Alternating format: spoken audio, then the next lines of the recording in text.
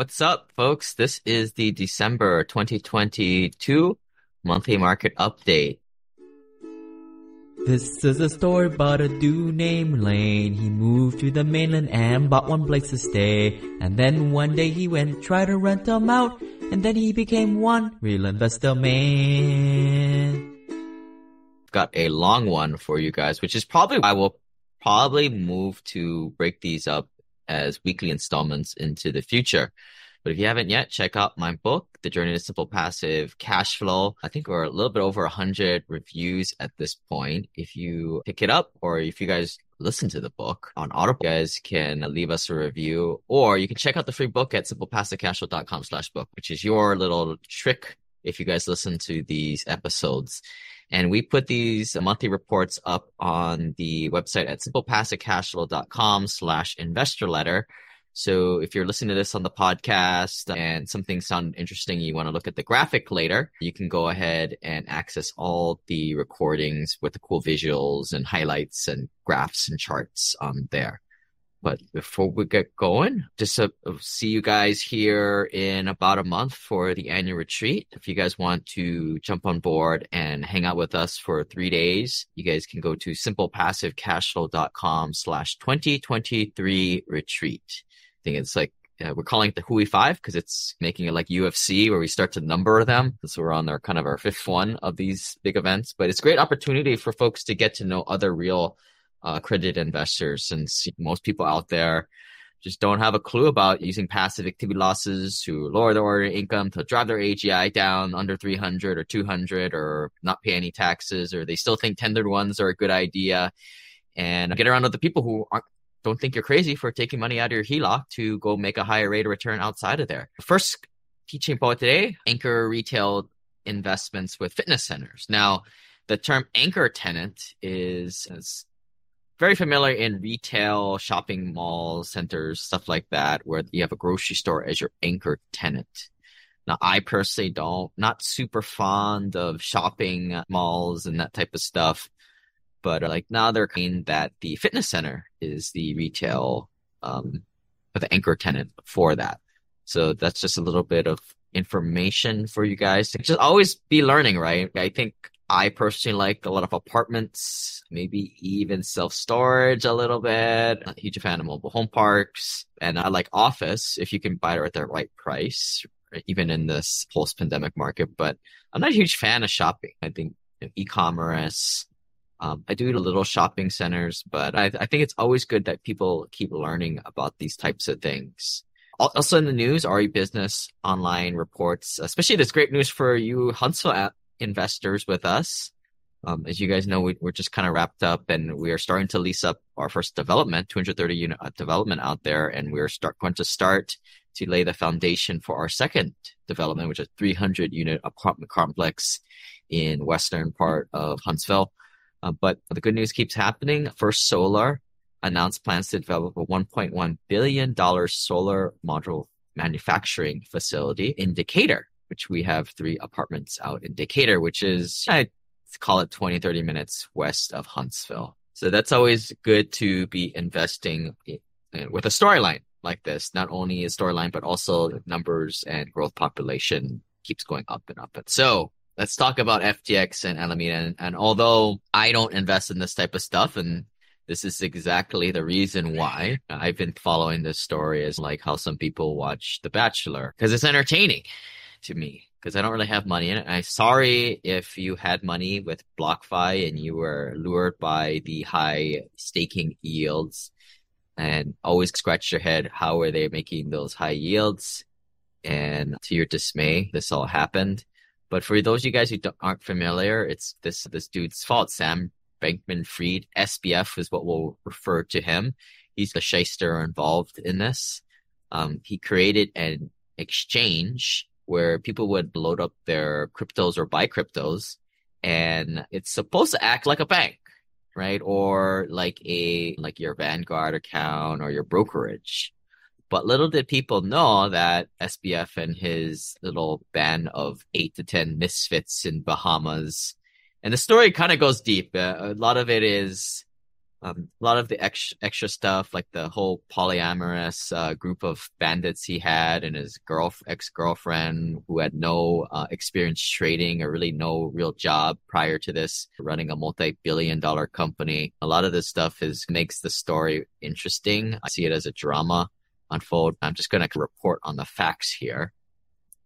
But FTX was one company, and their other company was this Alameda Research, which SBF kept as arm's length to him. He put his ex-girlfriend in charge there, but obviously everybody knows what's going on, that he pretty much has direct control over both of these entities. So Alameda Research is the high risk trading company, which is really how they got started back in 2017. But what they did was they used the deposits from people putting money into FTX to bankroll the Alameda Research bets. And so the way the story unfolded, FTX, I believe, was the second or third largest exchange at the time. I think the first was Binance. So these guys were always competitors, and they always went head to head. And there was a Twitter, I don't know what you call this, debacle, or there were some tweets went back and forth where Binance revealed some holes in FTX, and people started to look, and basically it made the whole house of cards fall. And boy, did it fall. And this is maybe about a month ago this all happened. And basically everybody found what a kind of a Ponzi scheme it all was.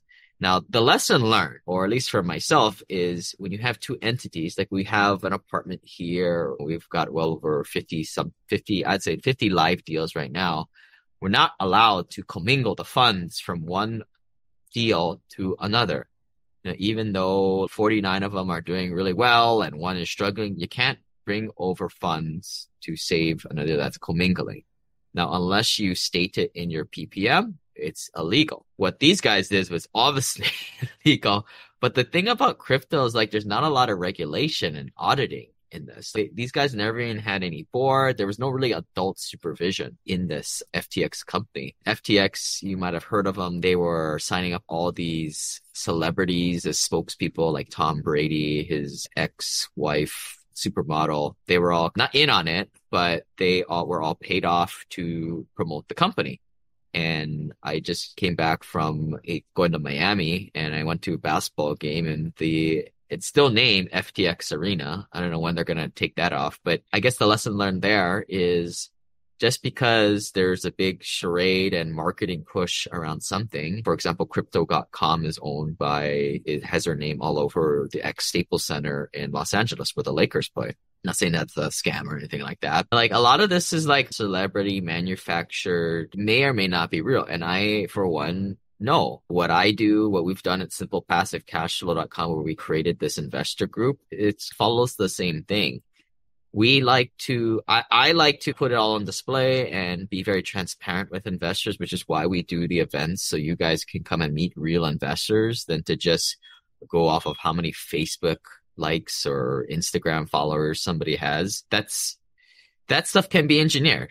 I'll be the first one to tell you guys that. To me, the only way to really know if something's legit is to know the business and know the people, and maybe most importantly, know the people who've invested with the people in the past. But anyway, I'm sorry if you lost money through this, and it seems to be this kind of fraud is pretty rampant in the crypto world. BlockFi.com, which is another big, I don't know if the word is exchange or brokerage is the right word, but whatever it is, they were also backing FTX in some indirect manner, and they also went bankrupt, and a lot of people lost money in there. They're still investigating all this stuff. It's fun if you didn't lose money to watch all the SBF videos out there. He's running his mouth and driving his lawyers crazy. But this just reiterates, why do we invest in real estate? Because it's a hard asset that at the end of the day is worth something. In fact, it's a working commodity where people live in it, and that need isn't going to be really going away anytime soon. Out of everything I can think of, other than throwing away the garbage, I think that real estate, especially workforce housing real estate, is here to stay. Whereas crypto is not a currency, and nor does it provide any utility value. So I've always thought about this esoterically and how do I create a will or trust and make sure my kids aren't idiots investing in Luna or some kind of fake thing. And other than I put in the rules, like invest in real stuff where you're highly collateralized and the thing actually has utility in the world, because it's like the tulip thing again, right? The tulip thing, I guess there was technical collateral as a physical object, but what the heck did tulips do? What utility did it do? Take it for what you want. It's just ideas. I have real estate hits both of those, plus the taxes, right? Getting the passive losses and being able to legally pay less and less or even no taxes at all. I just don't think you can beat real estate. I think the one bad thing about real estate is you can't trade in and out of it on a whim, which might be a good thing for most people. And the other bad thing is you're not going to make huge amounts of money. You're not going to make 30, 40, 50% plus a year on it. And if that's you, maybe it's probably a sign that you don't have very much money and you have to, you're lower net worth and you have to take these moonshots. But if you're an accredited investor, you don't need to get these high returns. You just need your money to be stable and safe and not lose your money and not have it just drop overnight 10, 20% like the stock market or 80%, 100% like crypto. That's not any utility in the world. My mission at SimplePassiveCashflow.com is to help hardworking individuals like you do what I did, which was leave a professional career behind by building an investment portfolio where the passive income exceeded my daily expenses. It frustrates me that there's so many people out there mindlessly investing in the Roth, IRA, 401k, mutual funds, or worse, going through a useless financial planner who is just selling retail and financial products. Here's the problem. There are multiple middlemen taking a cut of your returns, all the while you take all the rest. In our community, we spend a little bit of effort to educate ourselves and build organic relationships with other passive investors to source the best off-market opportunities, all while enjoying higher returns and better security because the asset that you purchased is a real hard asset, not some kind of fake stuff like a crypto or altcoin. The trifecta is simple. Number 1, syndications to get. Number 2, passive losses to unlock other tax best practices. And thirdly, infinite banking. Join our network for more insider access and educational material at simplepassivecashflow.com/club, and also sign up for a free strategy call once you're in there. Enter our ecosystem, so if you did come out to Hawaii on our annual investor retreat, you'd be able to develop those relationships with the right people. To check out future events, go to simplepassivecashflow.com/events, and we'll see you in person. All that said, the idea of crypto, I like how it circumvents countries. They can't really control it. There's a whole conspiracy theory over maybe the politicians or the people who are really in charge are trying to create this debacle on purpose to create the reason for the regulation that's probably going to be coming down the pipeline. And so that the kids are finally regulated with this stuff and are taxed, right? That's the IRS love to tax this stuff as a revenue source. I, for one, who follows SEC law, think it's great. Yeah, people in crypto need to follow SEC. It's a security. In my opinion, it doesn't really matter, but I like to see them follow the same rules that I have to do. But anyway, that's off my soapbox. If you lost some money with this stuff, I'm sorry. Next time, invest in real estate, in cash flowing stuff that is providing real utility in the world. In fact, create value, right? That's real wealth comes to people who create value. If you're not creating value, you're just trading. And we create value by just slowly and very boring fashion, changing out units and increasing the value of the property, which our tenants pay more in rent for, which makes the price of the property go up. It's very boring, although it's very prudent. Okay, so back to the real news. JP Morgan is about to spend $1 billion on hundreds of rental homes across the US, becoming a mega landlord. So I always say follow what the smart money is doing.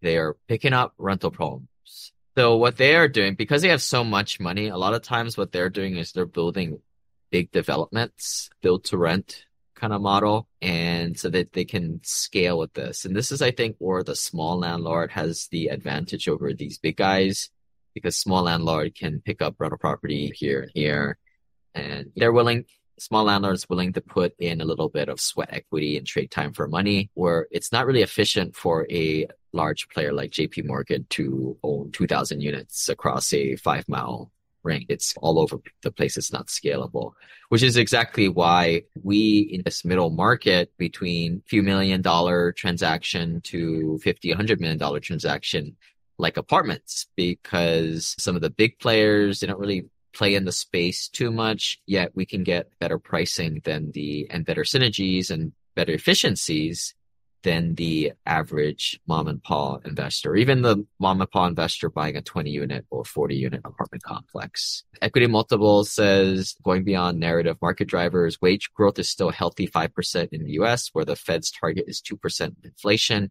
We haven't really seen the inflation come down by a huge amount. There are in the tech sector of some layoffs there, but still, job growth and employment is still pretty dang good, which is a great sign for the economy. I actually would like to see that go down so we can just flush it all out and get back to the lending markets being normal instead of being assaulted with these higher interest rates. But in all due time, office loans are hard to come by. And this is one of buying office. I think if you can buy it at the right price, it's a good deal. But the thing that impacts that is your lending. And this is why we've paused our normal value add apartment acquisitions, I would say probably at least for 6 months until we start to see the interest rates come back to earth a little bit. No different than you buying your home to live in, right? Like the price might stay the same or even come down. But if interest rates go up, your affordability gets worse and worse as we kind of brace for even more interest rate hikes. On November 2nd, the interest rate got rose 75 basis points, and I suspect maybe 1 or 2 next year to be coming. We're just not seeing a real big dent on the unemployment. It's like you just take a big stick and like trying to chop a tree down and just take a big whack at it. Fed just took 75 basis points, which is a big jump, but the tree's still standing. So what do? You just keep chopping at it until it breaks, or the unemployment starts to go up. So you're trying to induce that unemployment to go up so inflation comes down. Big picture, foreign investors continue to seek stability in the United States. If you think inflation is high in the United States, look elsewhere. It's climbing. And I think the United States, even though I don't know if we or myself, or we always have a self-doom look at our country, a lot of times the United States is probably one of the more stable places, at least legally. And as far as you're the best amongst the world. Fundamentals that they did point out is impacting the U.S. apartment market, including home high prices and rising mortgage rates. So this makes people renting in apartments even more of a demand, as people can't afford houses to live in. They have to rent somewhere. And a lot of that is in multifamily apartments. Another shift, foreign investors are becoming more accepting of secondary and tertiary markets versus a prior narrow focus on U.S. gateway cities and urban cores. It's always when I've talked with some foreign investors, and a lot of times they don't know anything other than Los Angeles, San Francisco, and New York. And you tell them, oh, hey, there's this place called Seattle. And they're like, no, we're not interested in that. We never heard of that place. That's just how it is. We think it's stupid, but I don't know what many people can name more than 5 or 6 China cities. I dare you if you more than 5, but I don't. I certainly don't. But that has a bigger population than America, so probably should. But what the Deloitte reported that Sunbelt cities, including Austin, Dallas, Fort Worth, along with Charlotte, Denver, Nashville, are attracting more interest, partially due to lower tax incentives. Other areas of interest include Atlanta, Phoenix, and Seattle. More stability, consistent returns, and current strength, as opposed to property sectors in Europe and Asia up there. The US dollar offers a degree of stability, international currency fluctuation. This Commercial Property Executive, there's an article here on the pros and cons of zero cash flow deals. There are times when such deals can be advantageous when they come with a warning label, while zero cash flow assets do have a place, especially when it comes to single tenant lease properties. They're certainly not for everyone. So here's my take on this. We always preach cash flow, and cash flow is there just in case of hard times. But what do you do, say you are in tough times and the cash flow isn't there because, hey, interest rates went up, and which they have. Are you willing to take a hit on your cash flow to go into a deal, purchase a deal? To some extent, I think the second thing to look at is if you're picking up a property in this environment where the price is lower because the seller needs to sell it and they know that it's a softer market out there, meaning there's not that many buyers who can qualify or get financing to make the deal work. So you have to drop the price. And that's exactly what's happening now. We're in this kind of price discovery land where buyers still think their price is worth what it was maybe a year ago, yet they understand that the new buyers just aren't able to qualify for as much affordability, and their holding costs and their debt service is going to be a lot more, and therefore the demand is less and the prices should come down. Right now the sides are very separate, and this again called price discovery land. Now, I don't know when it's going to stabilize more, but, we always in these reports talk about things in generalities. Good investors should be picking out the outliers, right? When somebody is really desperate to sell, pick it up at a good price, even though your interest rate is high, and potentially maybe even more, even if there is zero or negative cash flow. Maybe you guys are gasping out there, right?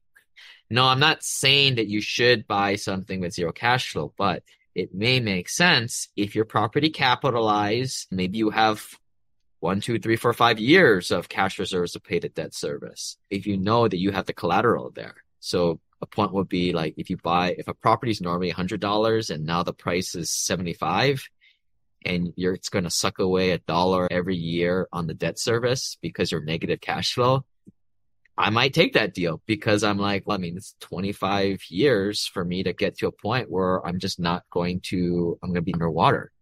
Now that's a very rudimentary example, but it kind of just proves my point. That is one way I would say it. And so this is what I think makes real estate semi-hard, or it takes a business mind to say in everything that there is risk, you're going into an asset in that example for a severe discount.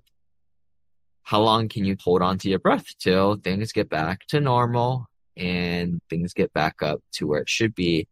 And then, the people who took a bit of a risk or gamble, and that's not saying that it's a good or bad thing, can capitalize on that, buying something for 75 cents on the dollar like that. October CPI suggests inflation may be slowing as housing demands continue to weaken. This is something I'm looking at closely. And this is from Fannie Mae. They say shelter costs continue to grow at a robust rate, however, rising at 0.8% over the month and 6.9% over the year, new cyclical highs. So owners' equivalent rent slowed to a 0.6 month-over-month gain. You're starting to see the signs of inflation cooling off.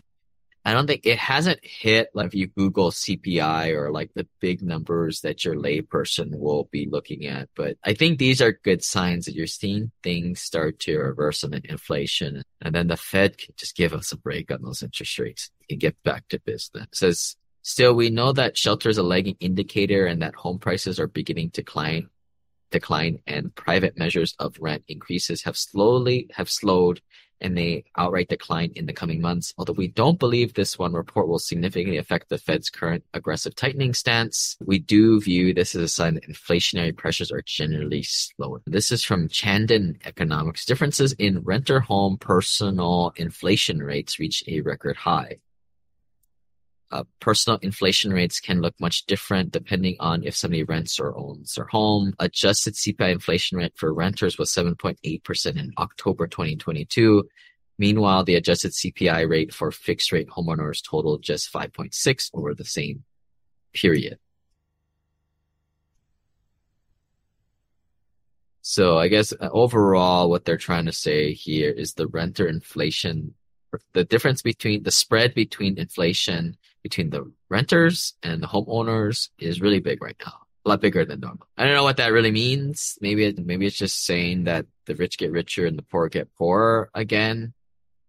Or maybe if I'm reading into it, it's saying that, the people who are homeowners and locked in at those nice 3%, 4% interest rates, they're sitting pretty right now, where the renters are still out there in the cold and rain and their rents are being increased on them.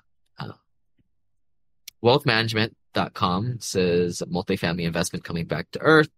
They're starting to see the rents not level off, but it's not growing at that astronomical rate as it once did in the past year, which is echoes that last article where we're saying inflation is kind of seeming to slow down a little bit. Arbor reports, they're talking about small multifamily investment trends. Consumer price index services increased 8.2% from a year ago from September 2022. That's them again measuring. I've heard of this being as high as 9%. So I had a bet that things would get around 10%, but hopefully we're just going to level off here and go back down. The multifamily sector and small assets subsector continue to benefit from a unique set of circumstances. While multifamily assets are not recession-proof, they are downturn resilient. Even as rent growth decelerates year over year, gains still outpace inflation. The sector's unique ability to absorb inflationary pressures in a powerful manner that continues to attract new buyer demand. Liquidity is another factor that has enabled small multifamily subsector to maintain its resiliency. And this, folks, is the reason why I invest in this type of stuff. It does well in recessions. I don't know if the word is recession resistant or recession proof. I guess nothing is recession proof unless you're investing in life settlements, which just determines if people are dying or not. But I can't think of any other businesses more recession resistant than multifamily apartments. If there is, let me know. I'd sure to invest in it. But that's the thing. You can't invest in that type of stuff. It's going to be somebody's business that the average person, the passive investor out there who's looking to diversify in multiple things is not able to obtain, like how it is with multifamily apartments and syndications and private placements. Also reports that the loans are way down, which is no secret to everybody, and which is why if you're a mortgage broker right now, things are pretty tough because it's just hard to get deals done when people saw like some of these interest rates half of what it was not too long ago. And I believe this is in just like how the lumber prices shot up a year or two ago. I think we're looking at the same thing. And maybe even on the same timeline where it goes back down in a year or two. Refinancing share of multifamily lending. Loans originated for the purpose of refinancing accounted for 75% of the small multifamily. So not new originations, but refinancing. You know, what I'm thinking a lot of that is maybe people taking equity off the table and liquidating it to just put the cash reserves or to shore up other projects. And this is very different than what the regular person will be doing out there, right? People like to pay down their debt. They don't like to liquidate their equity. But I think everybody needs to take note of this because this is what the pros do. If you had a few $1 million of equity in your apartment, it makes sense to take that off the table and just stick it in the bank because in times get tougher, it's harder to get at that equity. It's not liquid, which this befuddles me, right? Why is it that everybody's taught to pay off their houses and throw money in there where it's inaccessible in tough times? So cap rate spreads. So I've shown this many times and it's always good to come back to it. Why do we invest in real estate? Real estate's great and all, but like we make a good amount of returns when you apply leverage. And the thing is, the price that the percent or interest rates that you borrow the money is not saying always, but typically lower than what the cap rates or what the returns on the properties are. Now, what you don't want is a time like in 2020 when this delta, the spread is low. What you want is a nice, big, healthy spread there. If you recall, 2010 to 2000, I would say 16 was coined the golden age of apartments and multifamily where the spread was huge. And then things got a little tricky, right? As things started to really tighten up. Now one could say that the spread is a little bit wider now, a lot wider where it's been in the last couple of years. But this is a time where it takes the reason why is because the prices that you could buy these properties have come down, but your holding costs has gotten way, way up. But that's where we are in terms of the spread. I don't think it's not possible for you to be like the spread is small now, I'll just wait, or it's large now, I'll it's time to buy multifamily. It doesn't work like that because going into deals, it takes a long time to transact, maybe 2 to 4 months from first contact to actually close an asset. And then who knows what's happening then, which is why the whole, just keep buying good deals is probably the best approach, or kind of dollar cost average to this is always typically the spread between interest rates and cap rates that spread is there, and you apply leverage and that's how you make money. But so looking at the graph here, this lower one is the all multifamily, and this is the small multifamily. Your small multifamilies are typically going to have a larger cap rate because it's more headache, it's more pain in the butt, and that's why the cap rates are higher, because you're probably going to have for a lay investor, they're like, oh, let me go after small multifamily because the cap rates are higher. But like more experienced investors know that it comes with more headaches and troubles and friction costs too that aren't really accounted for in it. But been there, done that. I started with a lot of Class C, smaller units like 50 units, 70 units, and we graduated to the larger Class B stuff. Now we're trying to get to development and being more of a private equity lender source and just give predictable returns to investors in the debt fund, and then for larger returns do the developments. But our stories, we started with those Class C buildings, which is typically the smaller multifamily stuff. Not saying we chase the returns because a graph like this told us it was higher returns or higher caps, which not entirely all part of the story. That was all that we could do back then, but I'll give firsthand experience that it's maybe not worth it. It isn't worth it in my opinion. I would say there's a nice sweet spot with good tenants or no tenants. That's why we do the developments. Expense ratios. So this is your expenses, and expenses has been going up and up. I would probably say that next quarter we'll probably see this bar graph jump. Now expenses are coming from higher insurance costs, rising utilities, which is completely inflationary. Other costs like taxes too, property taxes, especially when prices have increased the last several years. And then now the other thing that is testing all apartment owners today and all real estate owners today is the interest rates going up, especially if you had a bridge loan. Hopefully you've got a rate cap in there that also increases your debt service, which makes your holding costs go up, which is why you're starting to see the expense ratios climb across the bar.